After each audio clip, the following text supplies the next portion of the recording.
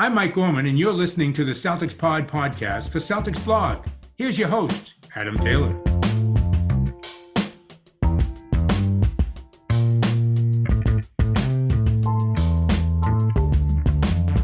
Yo, what's poppin', everybody? Happy Monday. Welcome back to another episode of the Celtics Pod with me, your boy, Adam Taylor. As usual, every Sunday, I'm joined by my co-host, my compadre, my partner in crime, Mr. Greg Manakis. We're recording before the Indiana Pacers game because I didn't feel like recording at nearly 1 a.m. in the morning, to be quite frank.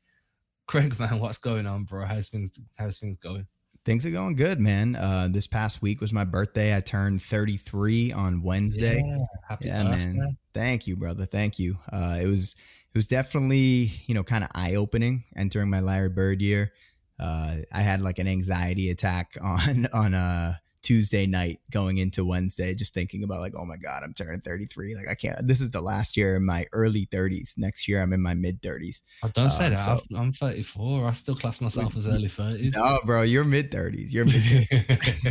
You're early mid 30s. Yeah. I'm in my late early 30s. But, once I got over that, just talked with my girlfriend, played some Wordle, just chilled out a little bit. And then I actually had a show with my band Black Sheep Optimists on Friday, little birthday show. A lot of people came out to that, went out afterwards. First time I really partied since New Year's. So that was a good time, man. I don't really remember too much of the end of the night, but I remember I was having a lot of fun. I bet you remember the next day though, huh? Oh man. I mean, dude, I didn't get out of bed until noon, and I got out of bed just to get lunch, and I went back to sleep until 6 p.m. And then you woke up feeling all moldy. And then, oh man, I couldn't even do anything yesterday. So then my girlfriend and I sat down. She was like, "What do you want to do?" I was like, "I don't know. Like, let's get dinner and then maybe we'll watch a movie." So we went out and we got some burgers. Came back, we threw on the first Lord of the Rings movie. She fell asleep within like 30 minutes, and I was just amped just from sleeping all day. I couldn't really fall asleep, so I ended up watching basketball all night. It was really cool. It's always good when my girlfriend falls asleep early. I'm always like, all right, I can just like watch basketball and not feel guilty about it.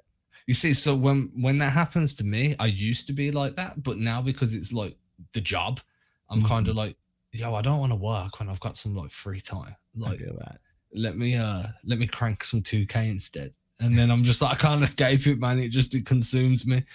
But yo, that first Lord of the Rings movie, I tell everybody, it's, in my opinion, it's the worst movie of the Lord of the Rings trilogy, but it's or saga, if you want to include The Hobbit, just because nothing really happens, right? It's very much we're building the narrative, we're introducing the characters, we're making it we're enriching this story as much as possible. So everything else after this is going to be excellent.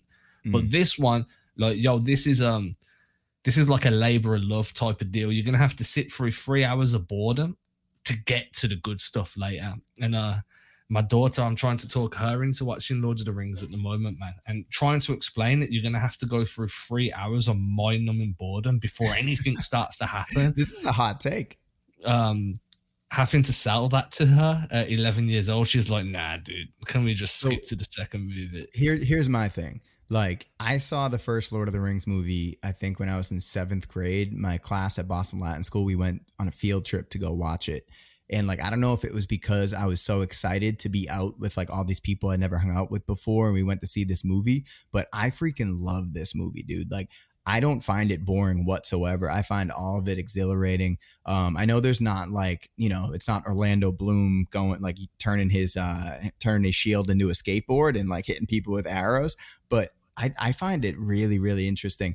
Like the introduction of Strider, Isildur, when they first get to, was it like the Prancing Pony or whatever that inn is called, when Gandalf is supposed to be there and he's not there, and Strider's just chilling there in the corner. And then they got the wraiths coming after them the whole time. I actually find it really exciting. So I'm going to have to disagree wholeheartedly that is the worst of the movies. I think The Hobbit is the worst of the movies. I don't want to sit through The Hobbit. It's all right. Too many rolling shots of landscapes. So for me, like, I went to watch the first movie at the cinema on a cut day. So like me and my boy, like once a week, we used to just religiously cut school.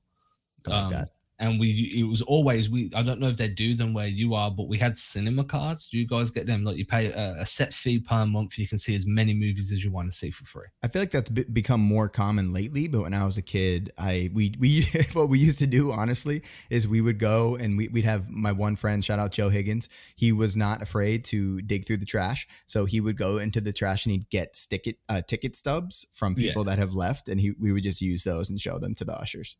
Yeah, that's fair. Well, we had these cards, man, and like, you know, I've had them pretty much most of my adult life. You know, you just walk in, show your card, they give you a ticket. You can watch as many films as you want in a day, in a week, in a month, and it's like less than $20 when I convert the money. So me and my boy both had these cards, and because we're not really, like, our parents were paying, you know, we're like 15, 16, we didn't really have money like that, but because we're not paying to get in, like midway through the movie, we just looked at each other like, yo, this is less bants. And it wasn't until like 3.5 years later that I actually ended up going back and watching that first movie. And I was like, okay, it's not that bad. But my first memory of watching it is halfway through. I'm like, nah, I'm done, dude. I walked out midway through. Didn't even know what was going on. Yeah. That's interesting. I wonder at what point of the movie you walked out, because like to me, especially when Frodo, when he first gets stabbed, right? He first gets stabbed by one of the wraiths, and then Isildur comes through and fights them all off with like the flaming sword. And then the next, I don't know, maybe like 10 minutes is they're trying to get Frodo to Rivendell so that the elves can heal him. And what's her name? Liv Tyler comes into the picture, right? And she takes Frodo and she has to get him, you know, she's on her white horse and she's running away from all the black horses. And then she calls the water. Bro, that to me, that was the moment where I was like, oh man, like this is my, I wish I could swear right now, you know? And like when the water comes at them and it's these horses, like a wave of horses coming at the black horses, man, to me, that image is like burned in my memory as like a 12-year-old kid watching the movie. And then from there on, you know, Gandalf, when the fellowship gets together and they go, they're trying to climb the mountain because the other wizard is trying to bring down the mountain and they're trying to like mess with him. And then they go into the mines and they get caught in the mines because of the octopus that comes out. Man, like that stuff's crazy, dude. I can't believe you don't think this is exciting stuff. I love this movie. Man, I'm like, yo, like we spent far too long talking about yeah, this. We're 7 minutes in talking about Lord of the Rings. That's why you show up to an Adam and Greg pod though. Yeah, we go deep on content that isn't what we're meant to be going deep on. I mean, for me, like I'll just say this, like I love all of the fantasy genre. Like I'm a big World of Warcraft guy. Like I wouldn't say big, like I'm not putting in hundreds of hours a week, but like one of my main ways to chill out is to just jam on Warcraft. So like that whole fantasy genre is like I'm huge into that type of idea and that like ideology of like magical beings. And so from that aspect, this was amazing. It was an amazing movie. But from like the dramatic action aspect, it was amazing. There was always rising and cascading dramatic action, but from an actual action standpoint, something that like really grips you. Like I went into this expecting it to be adult Harry Potter is what I went into it being. Okay. Episode 2 and 3, episode 2nd and 3rd movie, it's exactly what it was. First movie, it was kind of just like, man, I'm 14, 15. Last week I cut class and we was watching some like Gone in 60 Seconds or something. This week I've cut class and I'm watching like it's not good. Well, here's the thing, man. We'll put out a poll to all of our followers and see which movie they would rank as the best. And I'm hoping that people side with me because I actually rank the first movie as the best movie. I rank Return of the King as the second best movie. And then whatever the middle one is, I rank that last. The Two Towers, isn't it? Yeah, Two Towers. Yeah, I rank Two Towers last. So while we're doing a ranking, I think this is a really good opportunity for us here. While we're doing a ranking, the Celtics have 4 games coming up, 3 after this episode. By the time people are listening, there's 3 games. So we'll exclude the Pacers game. There's 3 games coming up, all at home. The Atlanta Hawks, Memphis Grizzlies, Brooklyn Nets. Why don't we start by ranking them in difficulty order? Which ones we think are going to be the most difficult down to the easiest. So again, it's the Hawks, the Grizzlies, and the Nets. So I'll let you kick things off, which however you want to label them, 1, 2, 3, A, B, C, whatever you want to do there. Yeah, the most difficult. Okay, I'm going to start there because I think if it was most interesting, I would say something different, but most difficult and the biggest test that I see for this team is definitely the Memphis Grizzlies. So I just watched them the other night. I watched so many games, man. I forget who they played, but I was just watching it last night. It'll come to me as I'm speaking, but they have a double big lineup. So our double big lineup has been a huge part of our success, especially on the defensive end, because Horford is able to guard the other team's big. And then whoever the worst shooter is, right, they put Robert Williams in that rover position that's been getting a lot of coverage lately in the media. But against the Grizzlies, I don't know that this strategy is necessarily going to work because they got Jaren Jackson Jr. at the 4, and they have him in a lot of actions where he's a 4, but he doesn't necessarily play like a 4, and he can hit that corner 3. So if Robert Williams is covering Jaren Jackson Jr., which I'm expecting he will be, I don't know that the strategy that's been part of the Celtics' rise on the defensive end is going to work. So I'm really interested to see against teams like this, because we will run into other teams like this. What are the Celtics going to do? What's Ime's adjustment going to be? Because we found this formula that works for us, but we haven't really found anybody that's really been able to exploit it. And the Grizzlies are a team that I think have all of the pieces to do that. So I'm gonna rank the Grizzlies as number 1 on that. So I'm a big fan of the Grizzlies, big fan of their roster construction, big fan of their just literally 1 through 10. I think that top 10 guys on the Grizzlies can all go and get buckets. They can all give you the business. The one thing I would say is I don't expect Rob to be the guy to guard Jaren. I think that part of the reason, as you said, Rob's being so successful is because you're putting him on the worst shooter on the floor. Now, if Dylan Brooks was playing, I'd very much expect Rob to be over on Dylan Brooks, but he's been injured for a while. Maybe. I mean, this is the thing with the Grizzlies is they run that 2 big lineup, but they're far more mobile because obviously Steven Adams is a bit younger than what Al Horford is. He's a bit more of a rim runner than what Horford is, so he gets up and down the floor in straight lines. Triple J is young, mobile, very shifty. Maybe they put Rob on Zaire. I mean, the one thing that I noticed, and it kind of annoyed me a little bit against Detroit, was one of the ways they got around Detroit having like multiple big guys on the floor at all times because Detroit is so long and athletic is by putting Al in more of a drop defense. They weren't asking Al to switch on the perimeter. They were like, yo, we need you to drop back, play a bit more of a drop system. And that worked well at limiting like Isaiah Stewart. It worked well at limiting people crashing the boards to a degree. But what it did was opened up that mid-range, and Cade Cunningham absolutely cooked. He was amazing, yeah. If you want to do that against the Grizzlies, they're going to cook you, and they've got more than one guy that can do so. I don't think we can do it. Yeah, I agree. Yeah. So I'd agree with what you're saying. That it's definitely going to be arguably the biggest test that Boston have had in terms of how their defense holds up against a team that's constructed in a way to really give them problems. But for me, the bigger question is, does Udoka adjust before the game or does he adjust in game? And the most notable question there is how, if he does it in game, how quickly does he make those adjustments? Because there's a point where there's a fine line, right? Where you let the team ride it out a little bit, see if they can figure it out themselves. And then you have to call the timeout, make the change and the adjustment. And that's kind of where coaches, that fine line between a coach winning or losing a game for their team is knowing when to call time and when to let your team try and figure it out. So it's definitely going to be an interesting game for sure. Who you got at number 2? Well, but before that, I just want to hit a little bit more on the Grizz because we just spent 3 minutes talking about the Grizz and we did not mention the name Ja Morant. And the game that I just watched was actually Grizzlies Bulls. So it was Grizzly Bulls last night. The Grizz were up by like 19 on the Bulls. Bulls had a great fourth quarter comeback, and then Ja Morant just took them home. In the fourth quarter, Vucevic came back into the game. So Tristan Thompson actually came in for the Bulls and looked pretty good on the defensive end.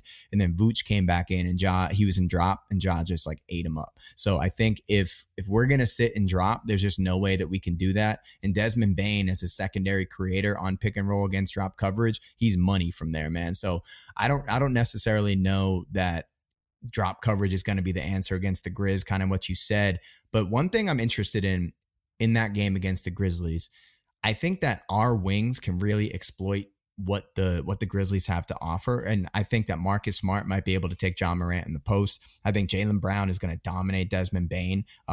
I think Bane is a decent defender, but what I saw from DeRozan and Levine in that game, man, like Bane could not hang with them. He ended up fouling out of the game. The guy who ended up playing really well that you mentioned earlier was Slow-Mo. So Slow-Mo was ISO'd against DeRozan in crunch time and ended up stripping him to seal the game. And I thought that them going away from Zaire and going to Slow-Mo down the stretch on DeRozan made all the difference in the world. So I would be interested to see how Tatum does against Slow-Mo. If Tatum and Brown are the two best players on the court, then I think, yeah, of course we can beat the Grizzlies. But if John Morant is able to exploit Marcus Smart just in the speed disadvantage, and then also Derek White, who actually had a really bad game against the Pistons the last game, I'm just interested to see how our backcourt and wings matches up against theirs, because I do think that they are probably going to win the front court battle with Adams and Jackson. I just think they're one of the few teams that can exploit our double big lineup, because their double big lineup, I think, is just better. So the one thing with Adams, and it's a reason why when a lot of people wanted to acquire him during the offseason and previous years, there's been a lot of talk about people being like, let's go get Steven Adams. Great rebounder, great rim runner, but you can really exploit that guy if you drag him into pick and roll actions on the top of the perimeter. It's real easy to use somebody like Tatum or even Pritchard that can turn a corner and put the Jets on. Jaylen Brown would be fantastic at this, but you'd want Jaylen Brown in some off-ball action and then back-cutting Steven Adams rather than relying on JB to turn the pace up with the ball in his hand, just because sometimes he can lose his dribble there. But if you can kind of like target Steven Adams there and then have someone cutting in weak side that's going to force Triple J into a decision like, do I tag the guy that's driving? Do I tag a roll man? He's foul prone too. Yeah. This is where you can really start exploiting. I do agree with you though. I think that Marcus Smart's biggest flaw in recent seasons, and when I say biggest flaw, it's one of the only flaws at the moment. He's playing so well. And I think you have to give him his flowers at that point. He's been amazing. Yeah. But I do think that one of his biggest weaknesses is staying in front of quick guards. Marcus Smart generally struggles a little bit when you're asking him to guard some of the faster point guards or faster two guards in the league. And they don't get much quicker and much more explosive than John Morant. And the Grizzlies do a fantastic job of running actions to get John Morant just behind the hip of defender. So then he can just spring free when they throw the ball in or throw the lob or whatever. So I'm definitely concerned about that. It's all going to be how connected the Celtics are defensively, how quickly they rotate over to kill driving lanes, how quickly they sag into passing lanes. It's to me, it's probably the biggest test that they're going to have had since they quote unquote figured it out. Yeah. And I think, just as we're talking this through, it's going to be interesting to see whose style ends up winning out, which team is going to have to make the adjustment first. Because I think you're right. If we can get Steven Adams in pick and roll and exploit him, then that double big lineup that they run, they're going to have to go away from it. Just like if their double bigs are just a little bit too difficult for us to handle, like we might have to go to Grant at the 8-minute mark instead of at the 5-minute mark, and our closing five might not be Derek White down the stretch. It might be Grant Williams down the stretch, or maybe we'll go back to the starting lineup. I don't really know what's going to happen there, but I think that's why this matchup's so interesting to me, is because we haven't really seen a team like the Grizzlies. There aren't many teams like the Grizzlies. There aren't many players like John Morant. So this is just something I'm really excited to watch, and it's a nationally televised game. They just moved that to TNT on Thursday. So we got 3 nationally televised games this week, man. It's crazy. So who have you got at number 2? I would go probably with the Nets, because I think at that point it's a game in Boston, so Kyrie will be playing. Kevin Durant is seemingly on track to play in that game, and it seems like they want to get, whenever Durant comes back, they also want to have that coincide with Simmons coming back so they can just really hit the ground running. So I think if that's the case and it's a fully stocked Nets team, this is gonna be a fun game, man, because the last 2 games against the Nets, we smoked them, but they didn't have any of their guys, right? And if, say, for whatever reason, we lose the first 2 games, and the Nets are 2.5 back of us or 2 games back of us going into that last one, and they look like they're really starting to figure it out, it's going to be a really important game in terms of the standings. So even if we, for example, we were to go 1-2, but that one win was against the Nets, I feel like I might even call that this week a win, because these teams are good, man. These teams are all good. They all pose different problems. We haven't talked about the Hawks yet, but they're an interesting matchup for us as well. But when I think of what I saw out of the Nets last night, I was able to catch the game where they beat the Bucks in Were they in Milwaukee? I think they were in Milwaukee. But man, Kyrie looked great. He looked really, really good. And Seth Curry seemingly has supplanted Patty Mills. He's kind of like Patty Mills on steroids. So it seems like that's going to be a nice little, get for them. And then Andre Drummond, man, I thought he looked good in the last game against the Celtics. He's huge. He's averaging 11 and 11 for the Nets since they acquired him in 5 games. So he was solid against Milwaukee last night. He was, man. He blocked Giannis at the rim, and he was just strong. He's a big dude.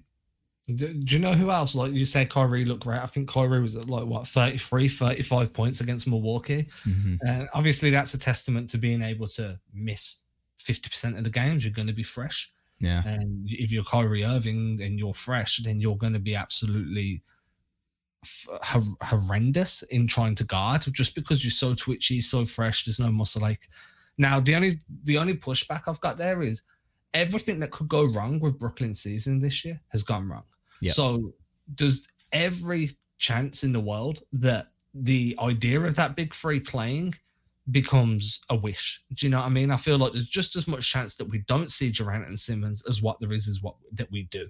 And even if we do, we're not going to see neither Durant nor Simmons towards their best. Both of them are going to be coming off long layoffs. I mean, Simmons, he hasn't played all season. We haven't seen Simmons play since the playoffs. So he's not going to be in 100% NBA game shape. He's going to be a bit slow to react. Maybe he'll be on a minutes restriction just while he gets his wind his wind.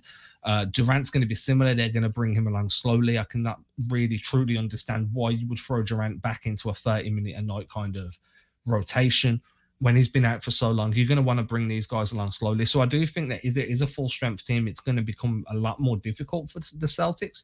But I also think it'll be full strength on paper, but it won't be full strength in practice. There's going to be large stretches of time where they're relying on one of these guys to do a lot while the other two sit, because none of them are at 100% right now.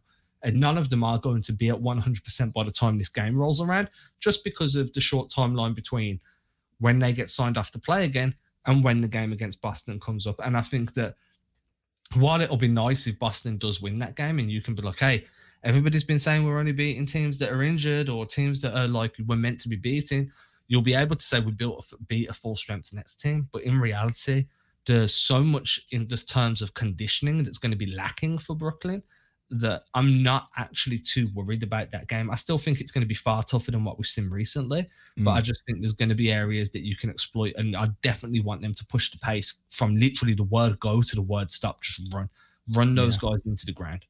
Yeah, I agree with that. I think my concern against the 3 teams this week is when you look at who we've played over the past, 20 games or whatever, we haven't really played too many teams that just have that go-to superstar in a lead ball handling role, in our defense, because it's been so switch heavy. We've been reliant on the switches because we're like, all right, you don't have that dude that can exploit Robert Williams if we go and he switches, or exploit Al Horford if Al switches onto a guard. Right. So like Durant is such a mismatch, obviously. Like he's probably the best player in the league. Did I say Durant or Morant? I forget who I said, but John Morant is going. Yeah, John Morant is going to be a huge issue. Like we can't switch anybody on. We can't switch Robert Williams on a Ja. We can't switch Al Horford on a Ja. He's going to blow right by them. And then Trae Young, we haven't talked about Trae yet. Historically, Marcus does a really good job against him. I think Trae's average against Marcus is like 19 points per game, which is far lower than his actual career averages. So like these 3 games this week, I just think pose such interesting problems for the Celtics defense. Because, I mean, you saw what Detroit was able to do. Detroit, just by having Cade Cunningham, who's a rookie, they were able to get into the teeth of the defense and just exploit us from the mid-range. If Cade can do that, then John Morant's going to be able to do that. Kevin Durant's going to be able to do that. And we're just, man, saying Morant and Durant like back to back is really, it's really tripping me out. Tongue twister, dude, is getting to you. And I think that you are right, having these multiple guys that are go-to options, 1A options, that are genuine all-stars, genuine like top 5, top 10 guys in their position. We haven't seen much of them recently. We saw a few of them to start the season, but judging the team on how they dealt with them at the beginning of the year is not indicative to what we're seeing from them right now. Yeah. So I do think that this week, as you say, is going to be a very good test of where this team's truly at, how elite this defense legitimately is. I think that's a big question that needs answering. But also, I'm not just worried about how we contain these guys. I'm worried about whether or not Jalen and Jason rise to the occasion against these teams. Yeah. It's all well and good going for 30 against the Detroit Pistons or a depleted Nets or a struggling Knicks team. But can you go for 30 against Kevin Durant, Ben Simmons, and Kyrie Irving? Can you go for 25 and 10 against the Memphis Grizzlies that are like virtually dominating everybody they play? Can you go for, if Jaylen Brown, 18 points, 7 rebounds, 4 assists against the Atlanta Hawks when you're trying to deal with overcoming the physicality of Clint Capella, overcoming the 3-point shooting of Trae Young? Like, can you be these guys when you're playing teams that are going to keep fighting back? When you punch them in the mouth, they're going to counter punch. And that's just as big a question for me as what it is. Can you lock these guys up? Can you still be this this defensively intense team? So it's a two-pronged sword. It's definitely like a seesaw. Like I'm kind of like, 1 minute I'm like, whoa, the defense matters more. Next minute I'm like the offense, and just trying to find that balance of being able to lock guys up for a certain extent and being able to produce offensively. And I think that, I'm big at the moment. One of the things I'm looking at when I'm looking around the league is what teams are constructed evenly, what teams are genuine in the way they're constructed. If you look at a team that's 5th in offensive rating, but 27th in defensive rating, well, there's a clear way to exploit you. And I feel like the Hawks fall into that category. You can clearly exploit the Hawks defensively. But when you look at the Nets when healthy, when you look at the Grizzlies when healthy, it's really hard to find how you can exploit them. You can't, if you lock them up, they're still going to be able to get shots off. They've got big time shot makers. And if you're not playing well offensively, they're going to have a field day with you getting out in transition, especially like, Ben Simmons, whether or not he's 100% or not. If he gets the steal and you're not getting back in time, he's going to run that floor and jam that down your throat. So there's a lot of questions, man. And I'm really curious, like, just how motivated this team can be coming into this week. Yeah, and they better be, man. And we haven't talked about the Hawks yet. Who are the guys on the Hawks that you feel like pose real matchup issues for the Celtics? The one guy for me that I'm really looking forward to watching play, and I feel like his role has been increasing with Collins out. I don't know if Collins is back. I don't think he's back yet. But is Okongwu. Every time I've seen him play, I'm like, ooh, this dude's really interesting. Like the few times that he switched on to Tatum, that one game, I think it was the game where they beat the Celtics. He blocked Tatum at the rim like 3 times in the first half or something like that. And then I've just been impressed anytime I've seen him switch onto a guard. He reminds me a lot of Bam Adebayo and in terms of his ability to guard down. And so he's the one guy that I'm really looking forward to watching and seeing if he has a bigger role with Collins, being diminished or being out. What are your thoughts on the Hawks right now? Yeah, so Okongwu was a guy that coming in was arguably one of the most NBA ready guys, right? That was one of his biggest pluses in the draft. Incredibly strong, incredibly versatile. What I do think as well is obviously Trae Young's going to be an issue. I also think that when you're looking at, if I'm correct, John Collins is out. Yeah, he's still up. I just looked it up. Yeah, so, John Collins is going to be a huge miss for them. Capella's been giving Rob Williams fits for seasons. I don't see that changing anytime soon. But then you look at, like, who else do they have? That it's the depth, right? Like Bogdanovich gets hot against the Celtics consistently. Trae Young might, if you're taking away Trae, then you're opening up room for Huerta. I think there's issues there that he gets hot. Like the thing with the Hawks is, and I've said this many a time,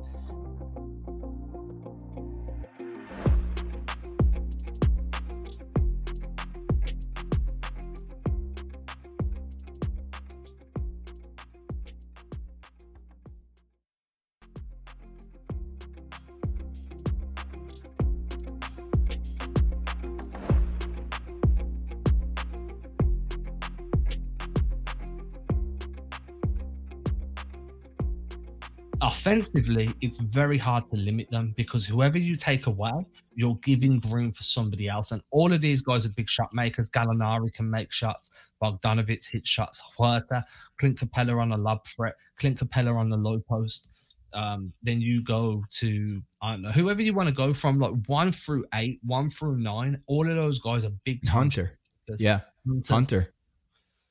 So I think that the way you beat the Hawks is you really put it on them when they're on defense, when they're at a position where they struggle. You put Trae Young in pick and rolls, you set back screens on guys like Huerta that are really good shooters but don't have the frame to absorb a lot of contact defensively. You make these guys navigate off-ball screens consistently, put them in rotation, they break down. You see other teams do this to them. It's a clear way of defeating this team is live and die by Trae Young, limit everybody else, and then make these guys run and absorb contact after contact after contact defensively. And for me, that's the blueprint of beating the Hawks.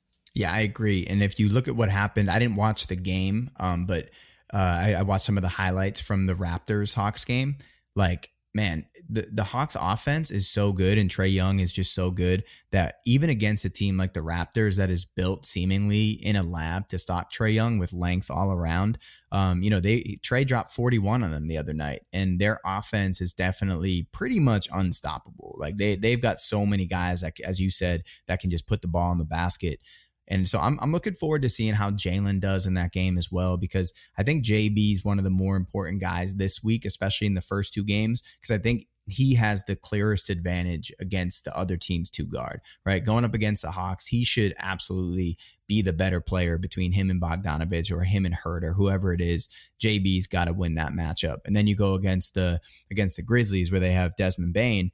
Desmond Bane, although he's had a really good season and he's far exceeded his expectations, JB has to win that matchup like handedly, especially without Dillon Brooks. I think Dillon Brooks is still out for like another week or two. So I think JB is going to be the most important guy in those first two games. And then against the Nets, I'm still looking forward to see what they look like with their fully stacked roster. I know you said that you don't expect them to be at full strength, and I agree with that. But I just think with the Nets, after seeing them completely diminished, now at least having the pieces there, it's going to put the Celtics defense through a real test, and I'm looking forward to watching that.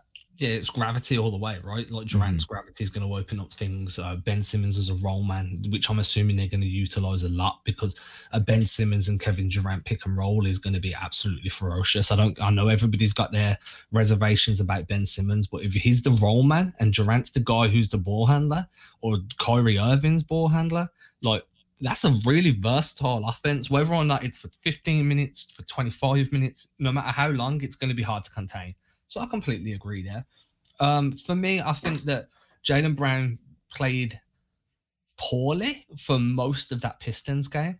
The first half especially, he struggled. It felt like he was snatching a little bit. He was kind of out of position for a few defensive possessions. I think he sat a little bit longer than usual coming out of the first into the second, but maybe that was just because of all the reviews. It felt longer than what it really was. But I'm definitely looking at him to be a tone setter in these first two games. I think, as you said, he's got the physical tools necessary. If you're going to have someone like Ja Morant, who's an athletic beast, against you, then you need to utilize the athleticism on your roster too.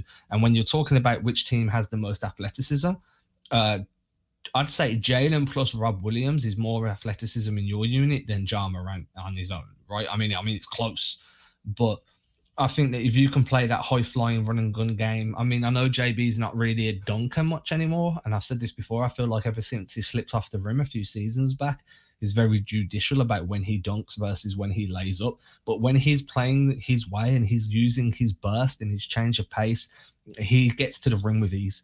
And he kind of glides there a little bit, very, very old school kind of finger roll-esque type of movements. So I'd like to see them lean on JB, but I think that another guy that's going to be big for them is going to be Rob. Rob's going to be absolutely integral, especially against the Hawks, because so much gets made up of this Rob Clint Capella kind of comparison, where I feel like Rob's evolved to the point where a Clint Capella comparison as a ceiling is no longer fair, because Rob's passing is just evolving. He had some great passes against the Pistons, some great passes against the Nets, real bullets as well, like touch passes, bullet passes. He looked great. But by utilizing Rob on the perimeter more as a passer and a facilitator, you're pulling Capella out of the paint. You're making Capella play around the nail. You're opening up that like the low help line for guys to cut in from the corners, cut in from the wings. And I think that by leaning on Rob as a secondary playmaker more from the perimeter, you can nullify a lot of the rim protection that Clint Capella usually offers. So I think Rob's going to be one of the most valuable players in that game. I'd also say against the Against the Grizzlies, you could lean on that. You lean into your big men post facilitation, running more elbow sets for Horford and for Rob, and then pulling Steven Adams, pulling Triple J away from the paint, and then utilizing the space behind them that you create. So I do think the big men are going to play a huge part in how the Celtics kind of navigate through these next 3 games, and whether or not their playmaking opens up opportunities for off-ball cutters and secondary drives and stuff. What do you think about Peyton Pritchard's performance against the Pistons? You know, Ime played him, I think, close to 30 minutes. Obviously, he was huge down the stretch. Do you think he's going to have a bigger role in the upcoming games, or do you think it was kind of just a, one-off in that game against the Pistons? Yeah, I mean, for me, I don't know if you agree with this. Like, when you're towards the end of a rotation or just outside of the rotation, the only thing you can do is keep yourself in a coach's mind. Make sure that every time you step on the floor, you play to a point where they're like, last time I put Peyton in, he turned the game for us. Last time I put Peyton in, he ended up being one of our best playmakers, or he was one of our best options at stretching the floor. And the more you do that and you chip away, so you're building this body of work, they have to trust you more, that your role has to increase because you're proving that you can provide value. Peyton struggled for a few games leading into this game against the Pistons. So while it's great, and the NBA is very much a what have you done for me lately type of league, and lately Pritchard just basically turned the game against Detroit, I don't think it's going to change much in terms of how much we see him over the next few games. I think we're going to see him at each game. I definitely feel like there's a role for him at like 8 to 12 minutes a night. But if he keep producing, keep playing that type of defense, that in your face, getting under your skin defense, 4 or 5 assists a night, maybe hit 38% of his threes. Eventually down the line, Udoka's going to have to loosen the reins a little bit and give him a bit more time in the rotation. But that one game, I don't think that changes much. It didn't change much when he went off against Portland, and I don't think it's going to change much going off against Detroit. I don't know if you feel different. Yeah, I think I would feel a little differently just because the Portland game, we were up big against them, and it was just like garbage time minutes, and this was like, oh, you're playing over Derek White in crunch time. Like that was really that was eye-opening to me, is that Ime said, we don't have enough shooting on the floor. Peyton's playing well. I'm just going to leave him on there and let him do his thing. And with Pritchard, and Ime maybe hasn't seen this as much as Brad saw last year, but when you put him in the game, he tends to make plays, and he's such a smart basketball player. He's undersized and he has his physical limitations, but his IQ is pretty high, and he just moves well. He's always, as you said, he's really gritty as a defender. He crashes the boards. And I just loved what I saw out of him, man. And I actually think that there is a role for him this week, especially in the first 2 games. So I'd be interested to see how much he plays against the Hawks, and then especially against the Grizzlies, because the Grizzlies, they have a small backcourt. Without Dillon Brooks, a lot of their guards are a little bit undersized. Even Ja's like not too big. I don't expect Peyton to cover Ja, but against Tyus Jones, I would expect Peyton Pritchard to be able to hang in that matchup against Melton. I think he can hang in that matchup against Melton as well. So I think Pritchard might actually have a big role to play in that Grizzlies game. And just in general, I want to see if this leads into anything else, because I was actually surprised that Pritchard got the nod over Nesmith against the Pistons, because the Pistons are so big.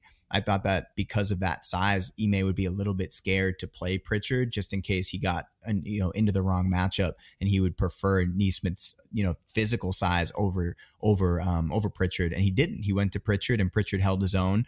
As you said, we were in a little bit more drop than normal, so I wonder if that had something to do with it. But I felt like there were more than a few times where Pritchard got into a size disadvantage and was able to hold his own. Whether it was a well-timed double team or somebody just showing towards the basket just to discourage somebody from taking him into the post. But I loved what I saw out of Peyton, man. And we all saw this last year. This kid just has a knack for making big plays, and he's a dead-eye shooter. So I'm excited to see what he can bring this week and to see if he builds on the momentum, because that's been the biggest thing with Ime. When one of our young guys has a moment, he doesn't necessarily go right back to them, and I would like to see him go right back to Pritchard in the next couple of games. So for me, it's like I like that he went to Pritchard against the Pistons, because it was very much size and brute strength, and then Pritchard was the counter with speed and skill. Like it felt like Pritchard was your counter move, like a chess piece. Like it's like, hey, I'm going to draw you in. I'm going to allow you to bang us up a little bit. Bam, here's a guy that's super speedy, can light you up from everywhere. He's just going to cause you problems. So I understood why he went Pritchard over Neesmith. I do think that Neesmith would have gave you a little bit more energy if he'd had time to play, but he also gives you a bit more of a headache defensively because he will get caught out of position from time to time. I think Pritchard is a lot more defensively sound in his understanding of the system than what Neesmith is. The one thing I will say is I don't think that he can hang with D'Anthony Melton. Not on offense. I think like if Melton's guarding Pritchard's getting locked up. Like Melton's one of the best defensive guards in the NBA. But I'd say top 7. Like he's really, really good defensively, and you'd have to run some form of offense to get Pritchard off of Melton to get Pritchard going. But against the Nets, I don't feel that he's got that much of a problem. The Nets are quite big, quite long. He's a good counter guy, similar to how the Nets will look to counter you with Patty Mills. We could look to counter the Nets with Peyton Pritchard, and the same against the Hawks. The Hawks are a bit more of a speed and skill type team, but you can definitely still run Peyton Pritchard against Huerta, and I feel like both of them have the advantage on offense and both of them have the disadvantage on defense. Like I don't think Pritchard's locking up Huerta and I don't think Huerta's locking up Pritchard because they're both just a bit defensively limited, but I do think Pritchard's got that defensive dog in him to be able to really he'll be in Huerta's grill a lot more than Huerta's in his grill, if that makes any sense. For sure. I also love how you say Herter's name. Huerta.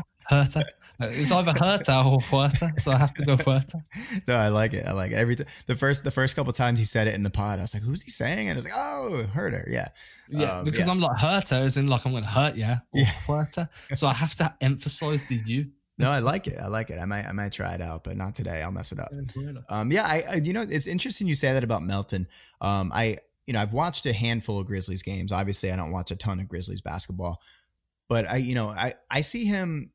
I'm interested you say like top 7 defensive guards. I kind of see him like he's definitely impactful on the defensive end and he gets a lot of steals. But in terms of locking up Peyton Pritchard, I just need to. I haven't seen it enough of him, so I'm just interested. Like that's your takeaway is that Melton's developed that much of a reputation. I spent a lot of time last season watching the Grizzlies. I mean, like I watched a lot of their games because I was very interested in Ja. I was very interested in Triple J. I've done deep dives on a few of these guys and spoke to a few people who covered the Grizzlies during that period as well. And one of the biggest lessons I learned coming in was D'Anthony Melton can lock you up. Interesting.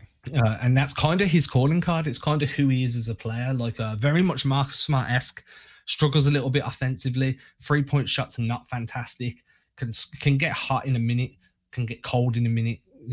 And he relies on his defense to hang. So it's very much a Marcus Smart light. And because of that, because of his mentality, the physicality he plays with, and his propensity to lock dudes up, like I just think that he's locked up guys that are a lot more skillful than Peyton Pritchard. And he's not afraid to step out from the perimeter to guard you. That I do think that Pritchard would have a hard time against D'Anthony Melton. Who would you say that Melton plays like? Is because maybe like a little Avery Bradley? Yeah, kind of. I feel like in terms of mentality and like aggressiveness, there's a little bit of a Mike Conley there, but obviously not as skillful. I think Avery Bradley in terms of like on-ball defense is quite fair, obviously not offensively. There's a little bit of Marcus Smart to him as well. He's willing to throw himself on the floor, doesn't back down, quite physical. So he's kind of a blend of a few dudes, but I definitely believe that, top 7 defensive guards in the league for sure. Okay. Well, I'm looking forward to seeing that in that game. I'm just excited to see D'Anthony Melton, and that's what you get from an Adam and Greg pod, man. We start out talking about Lord of the Rings and we finish off talking about D'Anthony Melton. If you've enjoyed this show, make sure that you go and hit that 5-star button down on your Apple or Spotify app. If you're listening on a device, on a different app, maybe you're on Spreaker, maybe you're on Pocket Cast. I don't know. There's a million different ways you could be listening to this show. If you're not able to leave a review, or maybe you don't like leaving reviews unless you're upset, because, I'm like that. I don't leave good reviews. I just leave like, hey, I'm a bit upset. If that's not what you do and you want to support the show in other ways, don't worry. We're not asking for any money, but my boy Greg here, he's a genius. He markets his band. His band's all of a sudden blowing up. They're playing all over Houston, right? Not Houston, all over Austin. Texas right now. Austin, Texas. They're probably the most famous band in Austin right now, with like no cap. Oh, no question. No question. So Greg's done this single-handedly. So he's going to tell you what you can do to help blow the Celtics pod up to the next level. Yeah, I mean, everybody's on NBA Twitter these days, and there are a lot of great Celtics podcasts out there, but are they better than this pod? I think the answer is a hard no. This is probably the best Celtics pod that's out there. So make sure that the next time you're on Twitter and you see somebody posting like, hey, are there any good podcasts out there? Make sure you retweet, make sure you at them, make sure you quote tweet them and let them know that they need to go to a Celtics blog podcast, Celtics Pod by SB Nation. And yeah, man, just let them know that we are if they haven't tried a Celtics podcast in a while, tune them into ours, because you never know. We're going to be talking about Lord of the Rings today. Maybe we're talking about The Witcher next week. We'll get into some deep fantasy, and who knows what's going to happen. I mean, I want to dive into Detective Pikachu at some point. I don't know much about Detective Pikachu, but I did collect Pokemon I cards. highly recommend you watch Detective Pikachu. Okay. Is it on Netflix? Should be. Highly recommend it. All right. I really Detective enjoyed Pikachu. it. If you're a Pokemon fan, you'll enjoy it. I was a big Pokemon fan. Yeah, you should enjoy Detective Pikachu then. All right, everybody. We'll end on that note. If you enjoyed the show, we'll catch you again on Wednesday when it'll be myself and Mr. Will Weir. And then we'll be back on Friday when it's myself and Mr. Will Weir before Mr. Greg graces us with his presence again next Sunday. Have a great week. It's going to be a great week of basketball, and we'll catch you again soon. Also, Greg was being very, very, very modest because he also hosts a great podcast. It's called Green with Envy. And if you do listen to this one, go and listen to that one. If you don't listen to this one, then you ain't going to have heard this. So I don't know why I said it. Peace out, everybody. Peace. Ain't disrespecting you haters, I ain't sweating your opinion. Y'all been testing my patience, never did it for a check. I've been impressed with the famous, just rather be creative than stressing my wages. Ageless, every time I lay a verse down, one play at a time, keep it moving like a first down. And at the end of the day, I can say that I made this. MJ never made it to the majors, still he chased greatness, expected that he might fail, and I might too. I might never get to pop champagne, celebrating with the crew. This ain't everything I am, it's something that I do.